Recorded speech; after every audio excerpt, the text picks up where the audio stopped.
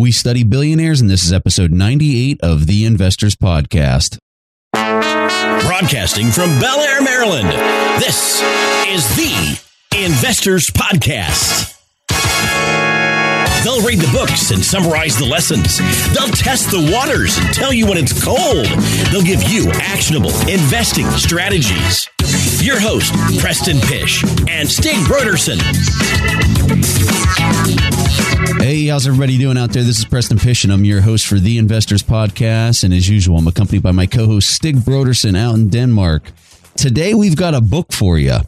And this was one that I thoroughly enjoyed. And to be quite honest with you, Stig, I'm a little embarrassed that I haven't read this book until now. I know I've seen it in my Amazon queue as far as, recommended books. And I've seen this one so many times popping up as something that I should read and just haven't gotten around to it. And so the name of the book is The Power of Habit: Why We Do What We Do in Life and Business. And this is written by Charles Duhigg. So, Stig, I'm assuming this book was valuable for yourself. Did you really enjoy this one? Yeah, so that's your habit. Whenever you think a book is good, you assume I have the same opinion. But yeah, you're definitely right, Preston. I thoroughly enjoyed the book as well. So, well, you're thinking about, okay, so who endorsed this or what, made you read this one? So, going back to one of my favorite books, Think and Grow Rich, which was a book that kind of grew out of Andrew Carnegie, who was, one of the wealthiest people of all time. Andrew Carnegie solicited this book. And if you've never heard our episode on Think and Grow Rich, definitely go back and find that and listen to that episode. This book is tremendously useful if you're trying to succeed at something. It doesn't necessarily have to relate to financial wealth. It could be anything in your life that you're trying to achieve. That book is very valuable. Well, one of the things that it talks about in Think and Grow Rich is focusing on whatever it is that you're trying to create. The focus is really important. And more importantly, developing habits around that focus and around achieving that goal. So whatever those habits are is what's going to, really lead you to that success over time by continually trying to achieve it.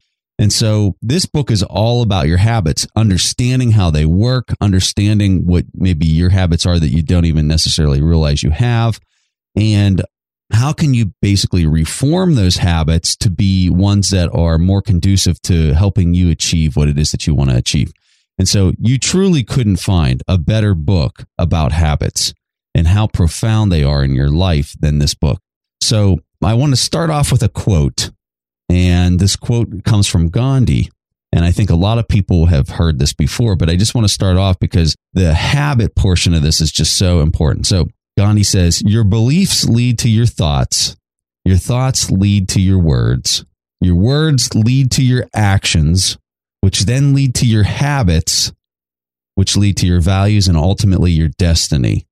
And so that to me is extremely profound because what he's really getting at is, so you start off with just some ideas and they lead to your thoughts and all that. And then it really develops into these habits and these habit loops. And then after you start developing these habits, they almost become somewhat uncontrollable at that point because they then become your values and your destiny. I feel like this is one of the last stops where you can really take an objective look at yourself and say, is that a habit that I want to have in my life?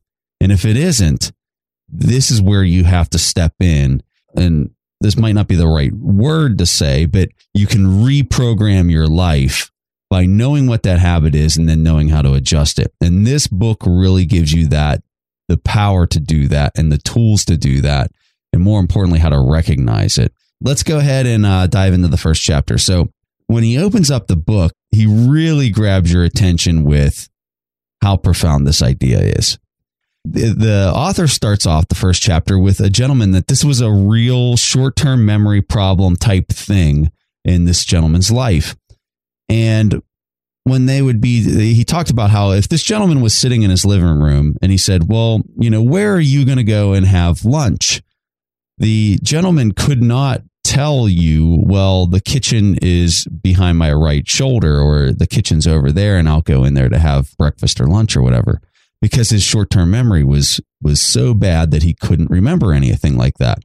He couldn't remember where his bedroom was or anything if you asked him right now.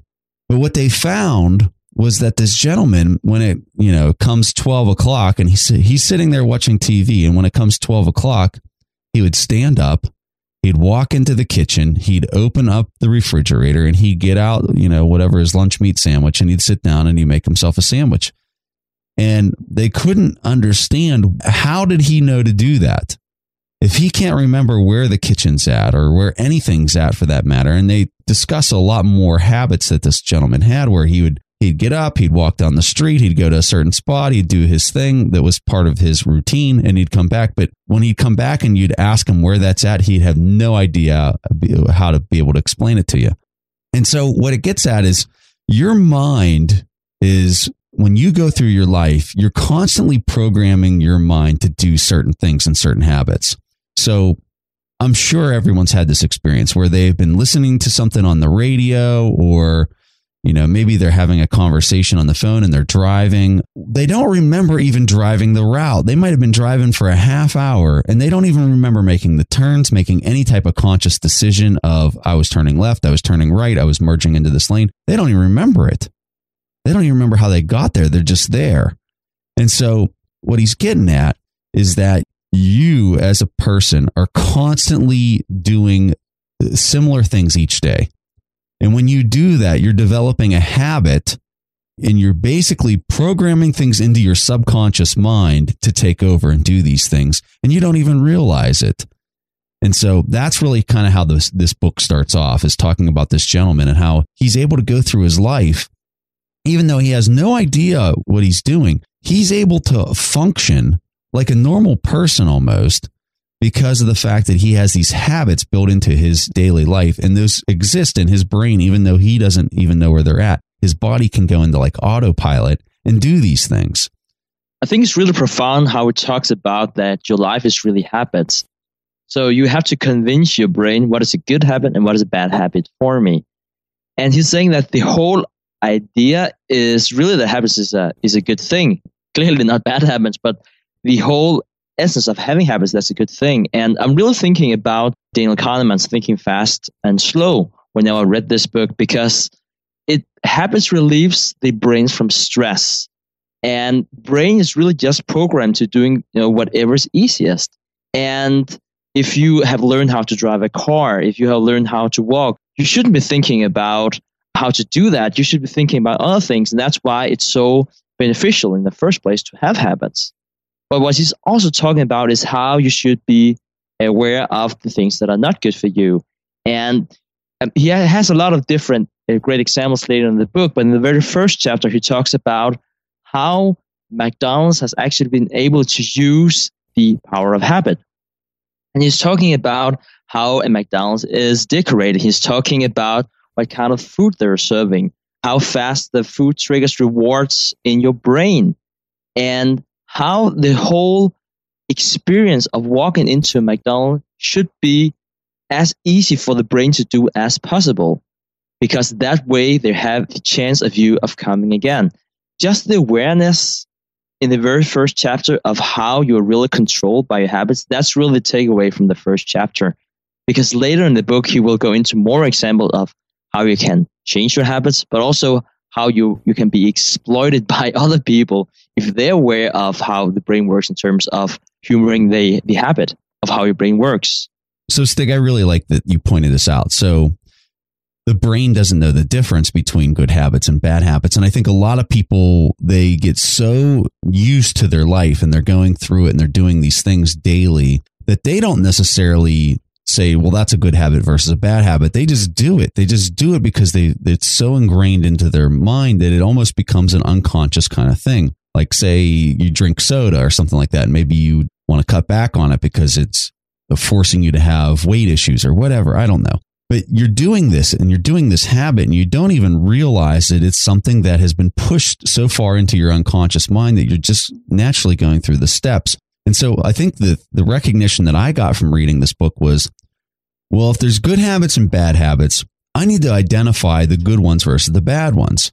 And I need to cultivate the good ones and remove the bad ones and effectively reprogram my life.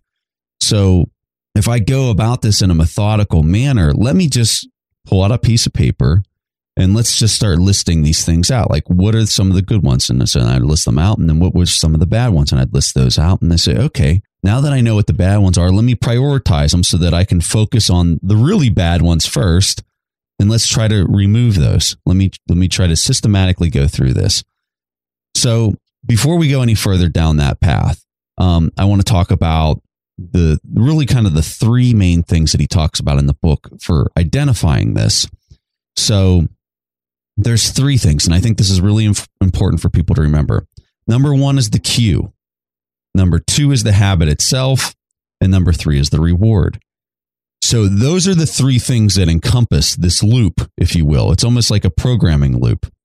Let me just talk about one of mine. So one of the habits that I wanted to remove in the worst way was I'm on my phone all the time. It's ridiculous. Like any point in the day, like I'm pulling up my cell phone and I'm like checking email. I'm just searching the internet. I'm looking at stock tickers or just mindlessness, like it is just ridiculous.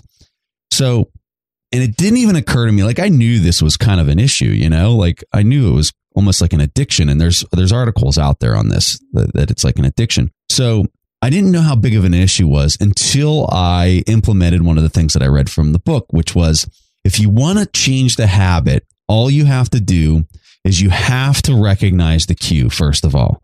If you recognize the cue, then it's very easy for you to basically reprogram the habit. So for me, really, the cue is pretty obvious. I was pulling out my phone when I was bored. When I was just sitting there and I literally had nothing to do, or like, let's say there was people around me, they were having a conversation and it didn't interest me in the least bit. I was bored. And so I would pull out my phone. He talks about how in the book, sometimes it's a time cue, like at 12:30 every day. That could be your cue. It could be a certain person that you run into is a cue. It could be something that you see. That's for you to determine. And that can kind of be tricky at times. And sometimes it might take you weeks to really figure out what the cue is. But for me with the cell phone thing, this was like such an obvious cue. I was just bored. So what you do is when you know the cue and you can feel and you can sense that cue, you have to replace it with a habit. So this is what I did. And this is really vital. You have to write it down. You have to write it down. That is so important, because if you just think about this in your head, you're never going to do anything.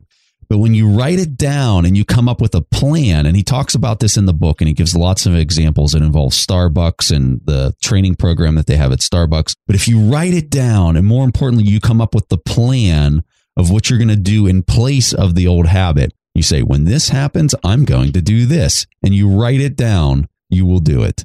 But when you don't write it down and you just think about it, this is going to fail.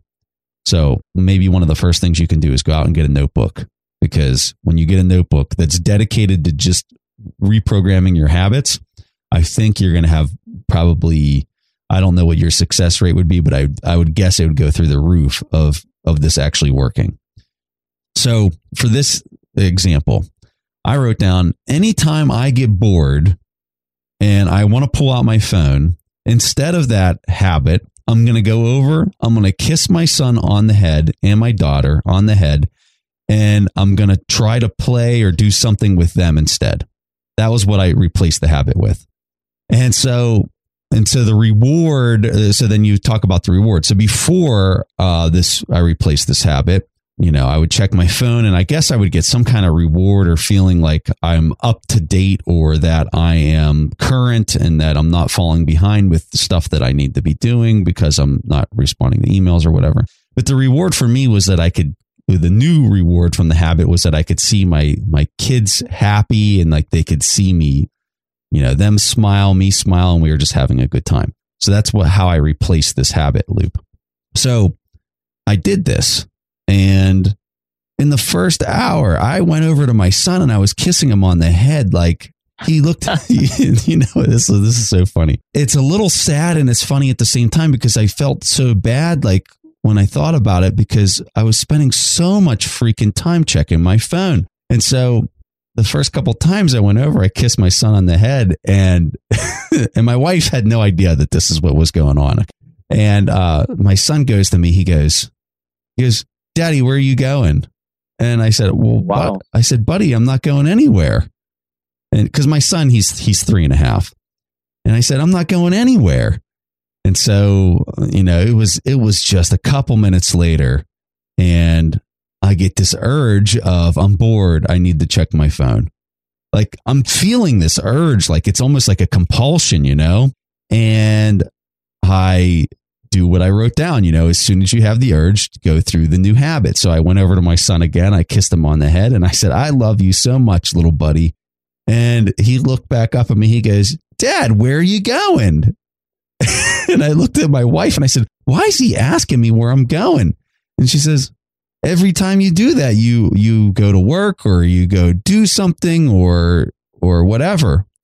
And she said to me, she had no idea that I'm like doing this whole habit thing. She goes, that's your habit.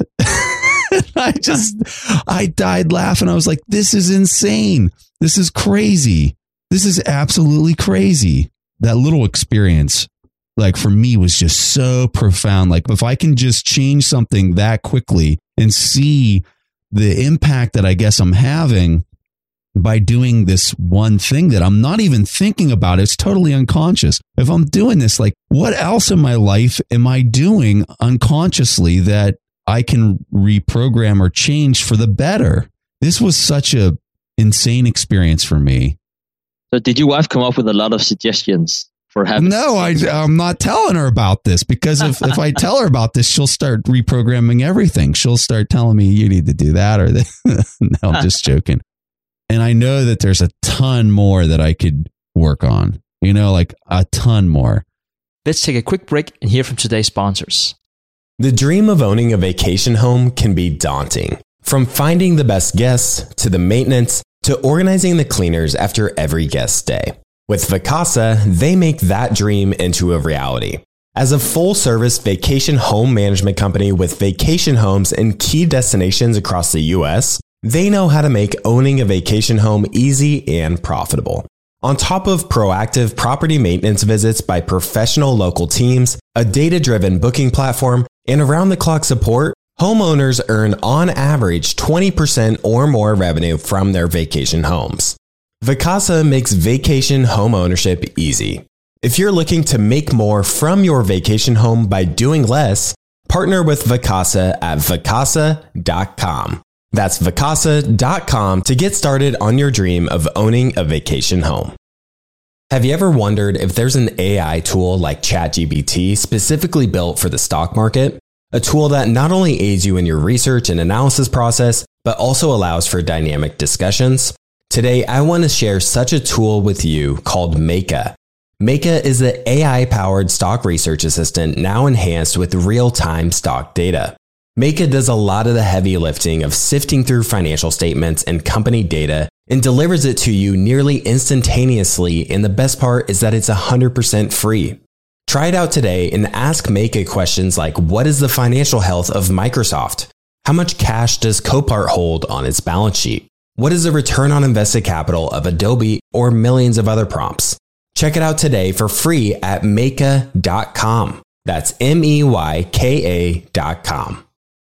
Today's episode is sponsored by Range Rover Sport.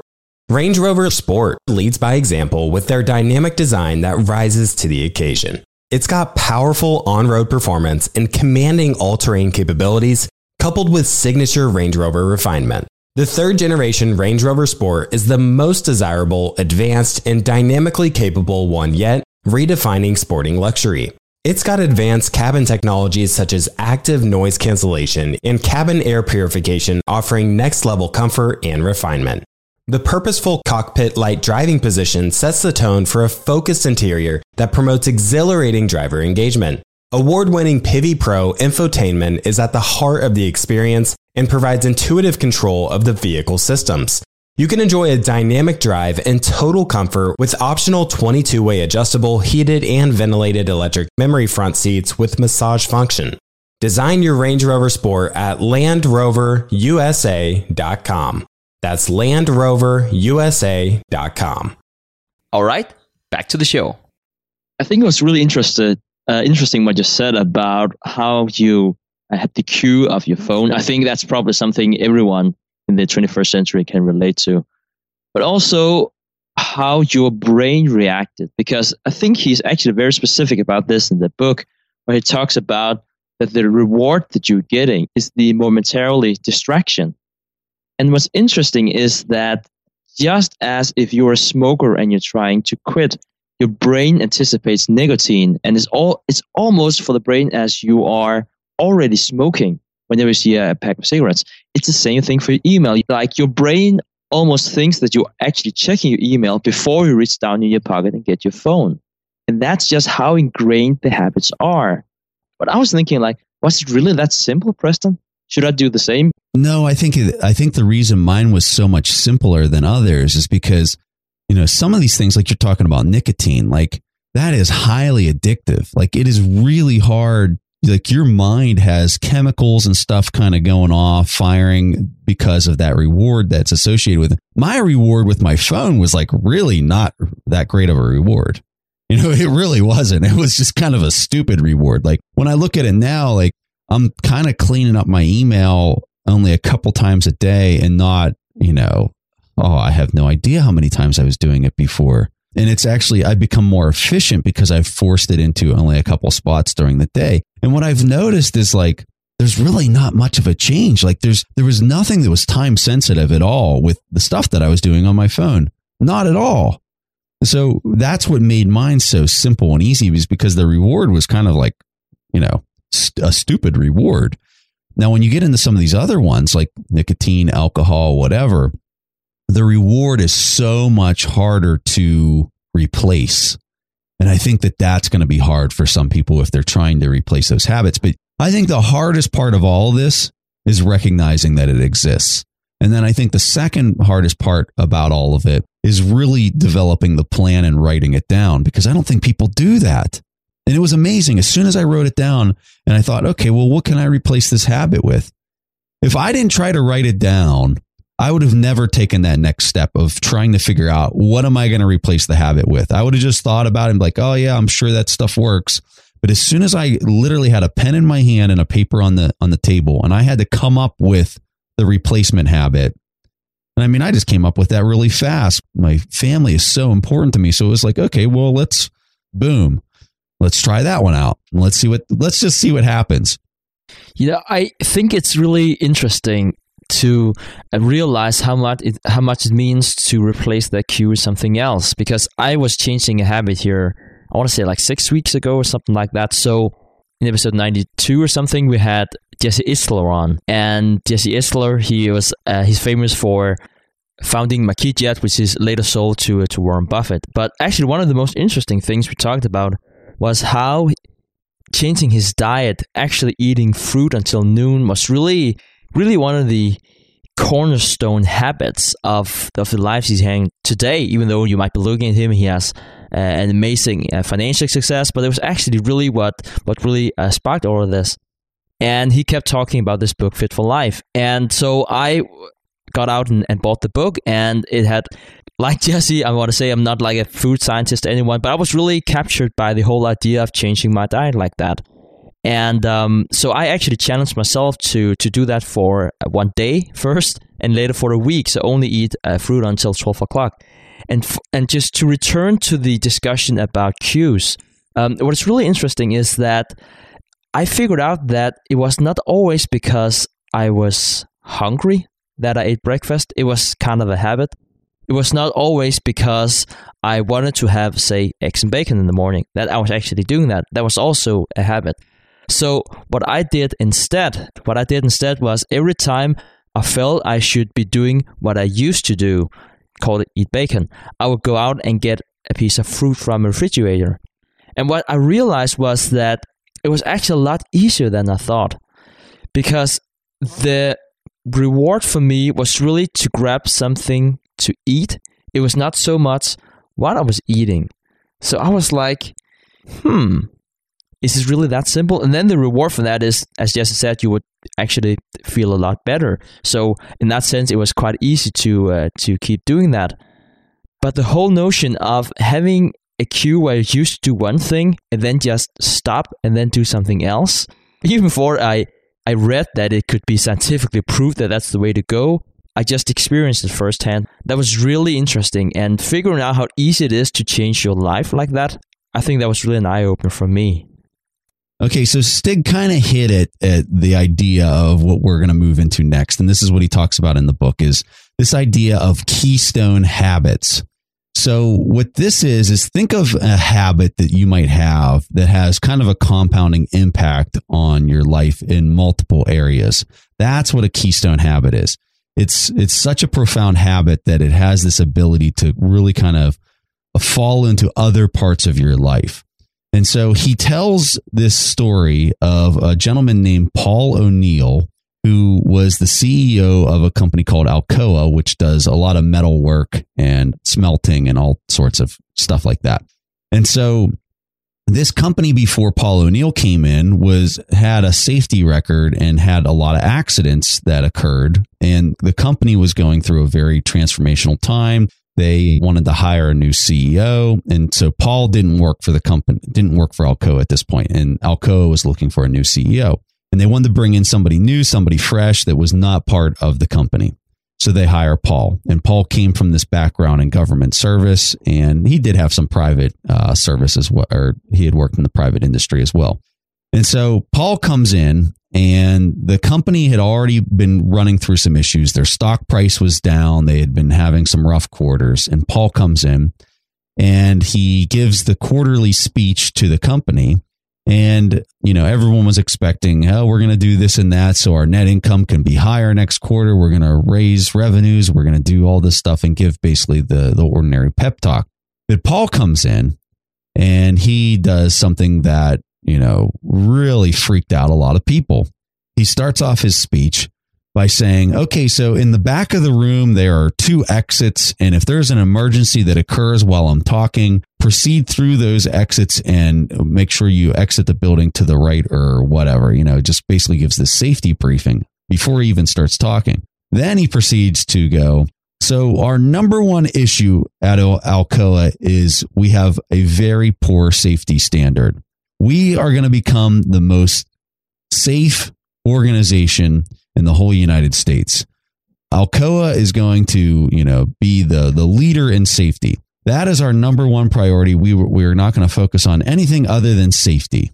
And so what the author talks about in the book, and this was in the 80s, Stig, or late 70s that this event took place. Yeah, something like that. So, there's stock analysts there in the meeting listening to this new CEO who has no track record at all, comes in and the company's in shambles. And the only thing he's talking about is safety.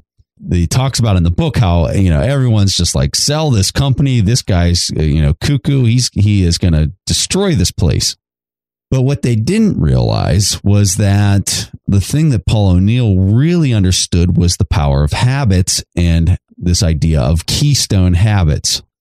And so Paul saw the critical variable of all of this is if they could fix the safety and create a company that was centered around the safest habits of pouring these metals and working in what would, determine a dangerous industry. If you can basically bulletproof that so that no one can get hurt, what you're actually doing is you're creating a more efficient process around the company that you have. And so what they found was in the long run, and it wasn't evident at first, and you had a lot of people thinking that this guy was going down the wrong path. But ultimately, 5-10 years later, what happened was the company became extremely effective. And they were able to produce bigger numbers. They were able to do it at a lower cost. They were able to do it safely where nobody was getting hurt anymore. And so by focusing on that keystone habit, it had a compounding impact across the entire organization. And so in the book, one of the things that they say as a keystone habit through research is that people who work out and people that keep their body physically fit, that tends to be a keystone habit in a person's life. And, they provide other examples, but I found that discussion really insightful and something that made me think, okay, so what are some of the keystone habits in my life? And to be honest with you, I haven't even really been able to figure it out yet, but it's something that really has me thinking because that's something I want to cultivate. That's something that I want to work on. Oh, I really love, Preston, you brought this up about exercise, because one of the things he says in the book is that no one thinks it's fun to begin exercising. He's saying that most of the people that start exercise and do exercise today is because they had some sort of problem at some point of time in their life. It really takes a lot to start exercise because it's so annoying for us as human beings. And the first thing I thought was like laughable, like, oh, that can't be true. But I actually remember when I started regular exercising like 8 years ago, it was because I was in a bad place personally. So for me, it was like, that probably makes sense. And what he's saying is that whenever you exercise, or the reason why you can continue doing that is there's a lot of chemicals released in your brain, you feel good about yourself. But that actually happens after some time. It doesn't happen the first few times. The first few times is just pain, and it's really hard to get over that hump. So when he's actually saying if you want to exercise or if you want to achieve really anything, remember to provide yourself with that reward. And he said that perhaps one of the best things he would suggest is to give yourself like a 1 hour TV reward and let your cue be coming back from work. Because I just know it so well from me, at least beforehand, that whenever I was coming home from work, what would I do? I would just sit on my couch and I would just never get up. So he was saying, yes, I totally get why you think it's a pain to exercise, and I completely get that you don't want to get started. But if you just have that as a cue, go out immediately and then reward yourself, and I can tell you, whatever you're watching that hour, it's going to be a lot more fun instead of sitting on that couch and doing whatever. Hey, so one of the things that I wanted to talk about that I really liked in this book was this description and this discussion of Michael Phelps.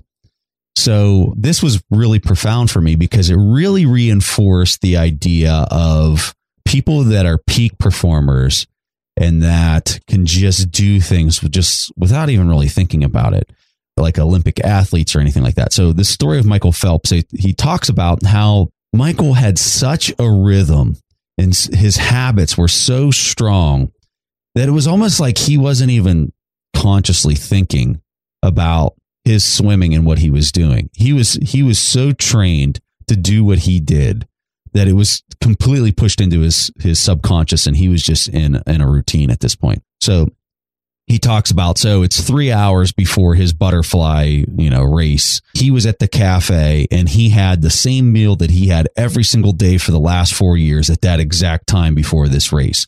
He would finish that at 2 hours and 50 minutes before the start of the race.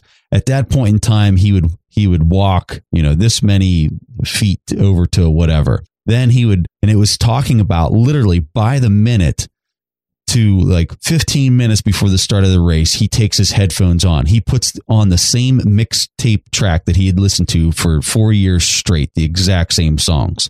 1 minute prior, he steps up, he does his arm flaps the exact same way and it talks about this rhythm and this habit that he was in to do the race. And so the thing that was really interesting was he was saying that when a person is in this habit loop and the first thing, let's say he's listening to the music and then the music ends, of his mixtape track and it's 2 minutes long. That in his mind is a win. He just won at that habit. And so when you stack all these habits up, for that first 3 hours before he even dives into the pool, he has done all these things, call it 15 things in a row, and each one of them are done with a win at the end of it because it had gone exactly as planned, exactly how he had done it in the past, 4 years straight in a row. And so for him, he's just on that path. He's on that habit loop of now I'm going to jump in the pool and I'm going to swim this certain time that I have done for the last 4 years. And he talks about on this particular race that he was referencing, here, some water, whenever he dove into the pool, some water got into his goggles. Well, that was something that he had trained for. That was something that he had pushed into his habit loop, that whenever that happens, I have to go into counting the number of strokes from one side of the pool to the other so that I know exactly when I'm going to hit the wall since I can't see. And so this was something that, even though he's at the Olympics, he has done this so many times. And he has done this habit so many times that it's something he's not even He's not thinking about, oh my God, I'm not going to win. I'm not going to do whatever. And it's just completely out of his mind. He's in total robotic programmed response mode because of the habits that he's forced into his life. And so then at the end of the race, he looks up, pulls the water-filled goggles off of his face, and right next to his name, it says world record. And he had literally beat the world record on that race, even though his goggles were filled with water, because for him, it was just another day in the pool of something he had been doing over and over and over again. Let's take a quick break and hear from today's sponsors.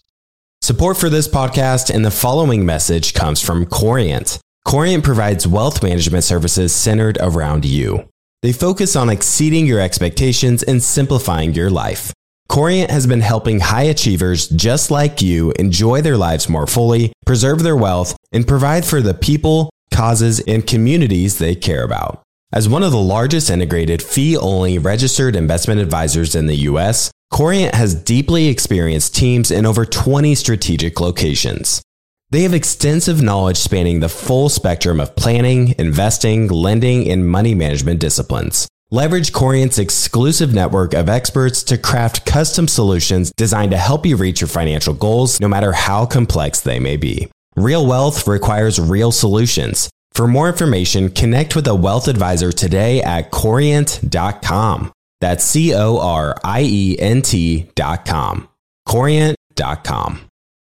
As someone who's constantly on the road and traveling, Briggs & Riley has been a game changer that ensures my travel experience is phenomenal. I'm a satisfied customer of Briggs & Riley myself, and I can certainly tell you that their luggage performs. It's extremely durable, it has amazing features that make packing and getting around easier, and they have the best lifetime guarantee in the industry. If your bag is ever broken or damaged, they'll repair it free of charge, no questions asked, even if your airline damages the bag. They also just released their Simpatico collection of hard-sided luggage. It has this new one-touch feature which allows you to expand your luggage, pack it, then compress it to its original size so a carry-on can still fit in the overhead compartment, plus many other cool features. If you want luggage that was awarded the best carry-on by Forbes, then now's the time to get it. Get your new and improved luggage at Briggs-Riley.com. That's Briggs-Riley.com. Take your business further with the smart and flexible American Express Business Gold Card. You can earn 4 times points on your top 2 eligible spending categories every month, like transit, U.S. restaurants, and gas stations. That's the powerful backing of American Express. 4 times points on up to $150,000 in purchases per year. Terms apply. Learn more at americanexpress.com/businessgoldcard. All right, back to the show. Preston, I think he was even closing his eyes for the majority of the race because it didn't matter. Like, he knew exactly what to do, so why would he open his eyes? And there was some point in time when he said, yeah, now I need 20 flaps. It was not like, yeah, I'm probably halfway. No, it was 20. And then it was 19, and then 18. I mean, he just knew that. And there was another story, and I think it was about the Buccaneers. So again, it's about sports, and it's about how actually removing the human decision will give you better results. And I think they came pretty close to the Super Bowl and eventually winning the Super Bowl. But they had a few years where they really didn't make it. And what they actually realized after they were looking at the sports tapes and going through the tactics was that when it really mattered, the players had a tendency to think, I probably know better than my habits. And that was actually in the situation where things went wrong. And I can't help myself, guys. I need to relate this to stock investing because the first thing I thought whenever I heard this was, isn't that the whole essence of quant investing?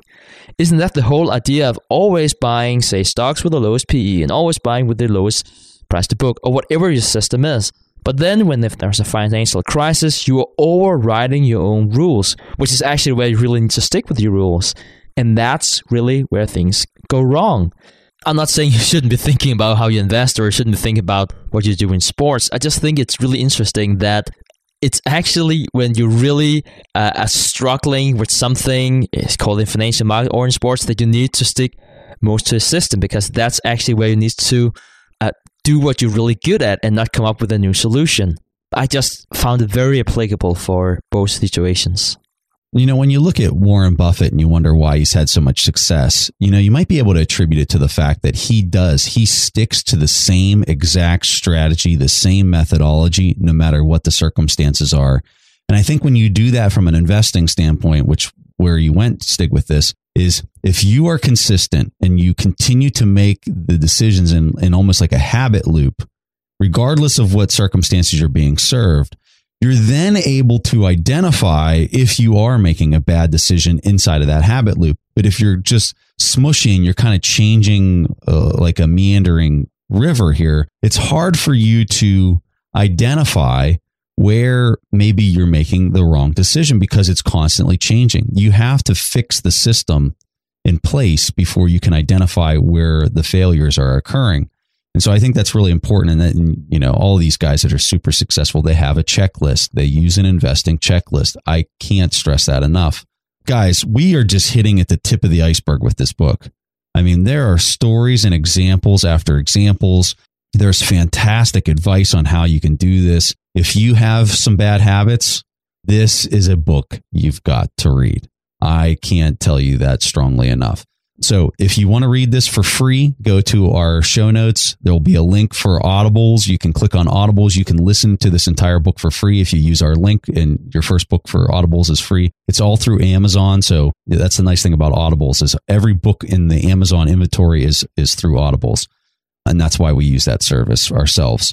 The other thing, if you want to get our executive summary of this book, sign up on our email list. We don't send out any spam or, garbage. It's just the executive summaries and different market advice that we have. And we usually send that out 2 times a month. To be honest with you, sometimes we send it out less than 2 times a month. So if you're worried about us spamming your email, that's not going to happen. In fact, we get lots of emails from people saying, you're not sending enough emails, but that's how we roll. We don't like to bother people. So we send you something, it's because it's something important or something that's useful for yourself. Let's go ahead and do a question from the audience. Okay, and so this question comes from Anna. Hi, Stig and Preston. This is Anna. I'm a Kiwi living in California. Thank you very much for all the amazing interviews and knowledge you share through the Investors Podcast and BuffettBooks.com. I'm going through the lessons on BuffettBooks.com and enjoy reading about Nancy's ice cream stand as a way to understand investing terms. One question I keep asking myself is, as I learn about value investing, what does Warren Buffett think of value investing versus buying index funds? I learned about his $1 million bet with hedge fund managers recently. What does it say that Warren Buffett won by buying index funds? Should I continue learning about value investing, or should I just go out and buy some ETFs? Thanks again for all of your hard work. That is an awesome question, and I love that. So here's my opinion, and I could be completely wrong because I'm basically theorizing on what Warren Buffett thinks. But from the stuff that I've studied, the meetings that I've attended and all that kind of stuff, I think that Warren Buffett really likes index funds a lot. And I think that whenever he looks at how things changed through his lifetime, when he started off investing, there was no such thing as an index fund. But now he's seeing that it's a very good financial instrument because it distributes your risk across, call it the S&P 500 index. You're distributing your risk across 500 of the best companies in the whole United States versus just owning one company. So things have changed since he started off investing. Now, one of the main reasons Warren Buffett invests in individual companies is because he's got an enormous amount of capital and he's able to kind of dig in there and really kind of make a good assessment because he has different access. He has all this kind of stuff. And so I think that Warren Buffett would buy an index if it was valued better than an individual pick that he could find. And I think that goes for other people too, if they want to invest in individual stock picks. The thing that I think Warren Buffett has found through the years is that most people, and when I say most, it's probably like at the 99% level, have no idea how to assess the value of a company appropriately and assume and account for the risks that are associated with most companies. And so that's why I think he has really kind of shifted you've really seen it happen in the last 10 to 20 years where he's really kind of starting to push people, really the last 10 years, towards ETFs and indexes. And so that's where he made this bet. And I think, what is he in year 7 of the bet?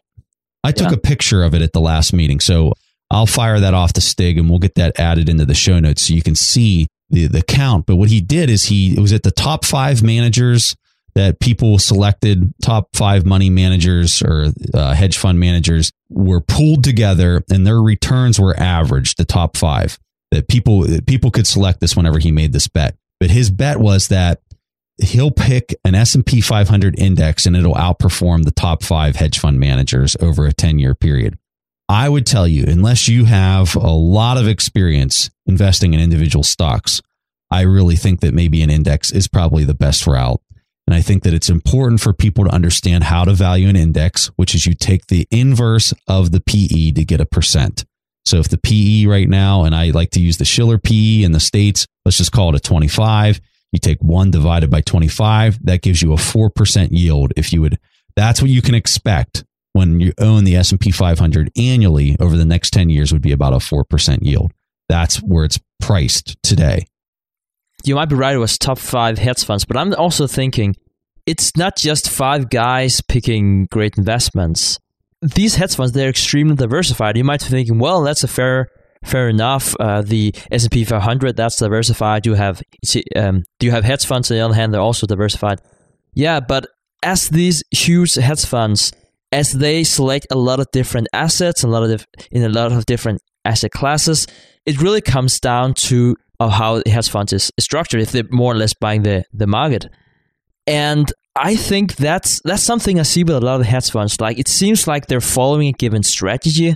And I can't talk specifically about those 5 funds, but are they really just buying the market one way or the other, just with a much more expensive structure? And I think if you look at the bet that Warren Buffett has made, it really comes down a lot of it to the cost structure and not so much to the performance. And I think for the index that Buffett chose, I think it was like 17 basis points or 21 basis points, which is not even the cheapest you can get for an ETF. But I think he took Vanguard because he put a lot of faith in them. But what's actually interesting, and I can see Preston here in a bit here, he has some data on the bet. So go ahead. Oh, okay. Sorry to change your line of thought there, Stig. So here's the numbers. So I snapped this at the Berkshire meeting in May, and he started this in 2008. And the cumulative yield for both of these is the following. So the hedge fund managers at this point are up 21.9% since 2008. And the S&P 500 index since that period of time is 65.7% up. And the way that these numbers are averaged is, like in 2008, the S&P 500 was down 37%. The hedge fund was down 23.9%. So then the next year it was up 20, the S&P was up 26, the hedge fund managers were up 15.9%. And so then he averages those over that period of time of what the results were annually. And that's how he got the 65.7% for the S&P 500, and the hedge fund managers were 1/3 of that return over the last 8 years. I would assume that the numbers are highly correlated. So if Buffett had a good year, say 2010, then the hedge fund managers would show something similar and so on. Yes, exactly. So you do see the numbers are correlated as far as if Buffett has an up year, the hedge fund managers have an up year, or not Buffett, but the S&P 500 has an up year, then the hedge fund managers have an up year. So you're exactly right with that. I think it's a great point, because one of the key arguments you hear from hedge funds is that they are market neutral. They can short when they think the market's overvalued and whatnot. And what you just see time and time again is that it just appears to be a more expensive version of the market. And that's also what we talked to Raoul Pal about.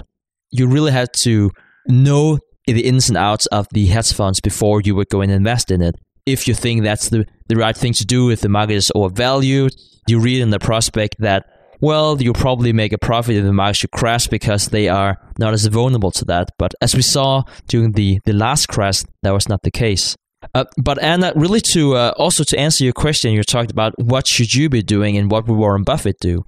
Well, I think Warren Buffett, he actually made an index play in Korea a few decades ago where he was saying, I think that it's hard for me to invest in the individual Korean company, but I can just see that there was something structurally wrong in terms of price and value. So he would go in and buying, I think it was 20 or 25 different Korean companies, which turned out to be extremely profitable for him.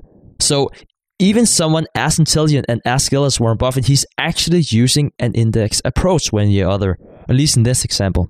I think Preston's right, and I think Warren Buffett probably said something similar, that for 99% of the people, they might want to buy into indexes. But I also do want to say that if you're really interested in seeing if you can create a return that's higher than the market, but at the same time are not too crazy about going into the individual company, you might want to find either an index or perhaps an ETF that follows some of the rules in terms of value investing.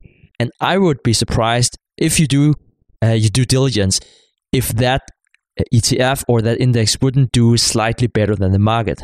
You shouldn't expect Warren Buffett kind of outperformance, but I would assume that it might yield a better return. I have a point that I think is really important for people to understand. You can still beat the market and use ETFs and use indexes. And the way that you do this really kind of gets at the heart of Tony Robbins. I know we didn't like his book, but it really gets to the heart of what Tony Robbins was talking about in his book. It comes down to what assets are you allocating your portfolio into at the certain times in the market. So like right now, Stig and I's opinion is that the market is very expensive in the United States. Other parts of the world, it's cheaper, and other parts of the world, it's even more expensive. Well, Denmark, to be honest with you, is the most expensive market in the world right now.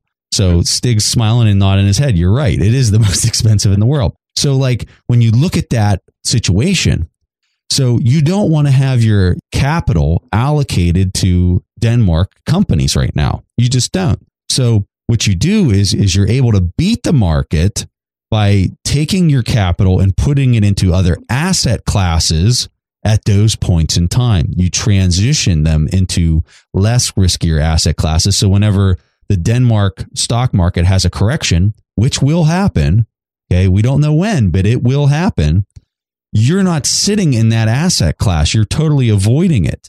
So you can still beat the market, that's when people say the market, they're talking about the stock market. You can beat that by adjusting your asset allocation at different points in time based on the valuations. So that's why I think like you're going through the Buffett's books courses. So that's awesome. I think that that's really important because that's giving you a foundation in business. It's giving you a foundation in asset valuation for an individual company. And when you understand that, then you can apply it to an index. You can apply it to different asset classes and you can get more creative with it. But don't be confused, folks. You can beat the market if you are adjusting your asset allocation based on different points in time, based on the valuations that you're being offered. That is so important. All right, Anna, awesome question. And because it was such a good question, Stig and I are going to be starting something a little bit new with what we're giving the people that leave responses. So Anna, you're the first person to get 2 gifts for your question. The first gift is the Warren Buffett accounting book. We're going to sign that and send it off to you for free. And then the second thing we're going to give you is Stig developed an entire video course around the book, The Intelligent Investor. So you're probably well aware that that's one of Warren Buffett's books that he attributes most of his knowledge and understanding to. What Stig did is he made a chapter by chapter video of that entire book. And so he has outlined the whole thing, made it easy to understand because the book is very difficult to understand. And we actually sell this course on our website. So you're going to get this course completely for free for sending in your question. So 2 gifts for you, 2 gifts for anybody that asks a question and gets it played on our show. You get the video series that Stig made for The Intelligent Investor and also our book. So thank you so much, Anna, and I hope you enjoy it. So before we conclude this episode, there's one quote, and this one is often misinterpreted, and a lot of people think that it's Warren Buffett that came up with this quote, but it's actually Samuel Johnson that came up with this quote. And the quote is this: "The chains of habit are too weak to be felt until they are too strong to be broken." All right, guys, that was all that we have for this episode. We'll see each other next week. Thanks for listening to The Investors Podcast. To listen to more shows or access to the tools discussed on the show, be sure to visit www.theinvestorspodcast.com. Submit your questions or request a guest appearance to the Investors Podcast by going to www.asktheinvestors.com. If your question is answered during the show, you will receive a free autographed copy of the Warren Buffett Accounting Book. This podcast is for entertainment purposes only. This material is copyrighted by the TIP Network and must have written approval before commercial application.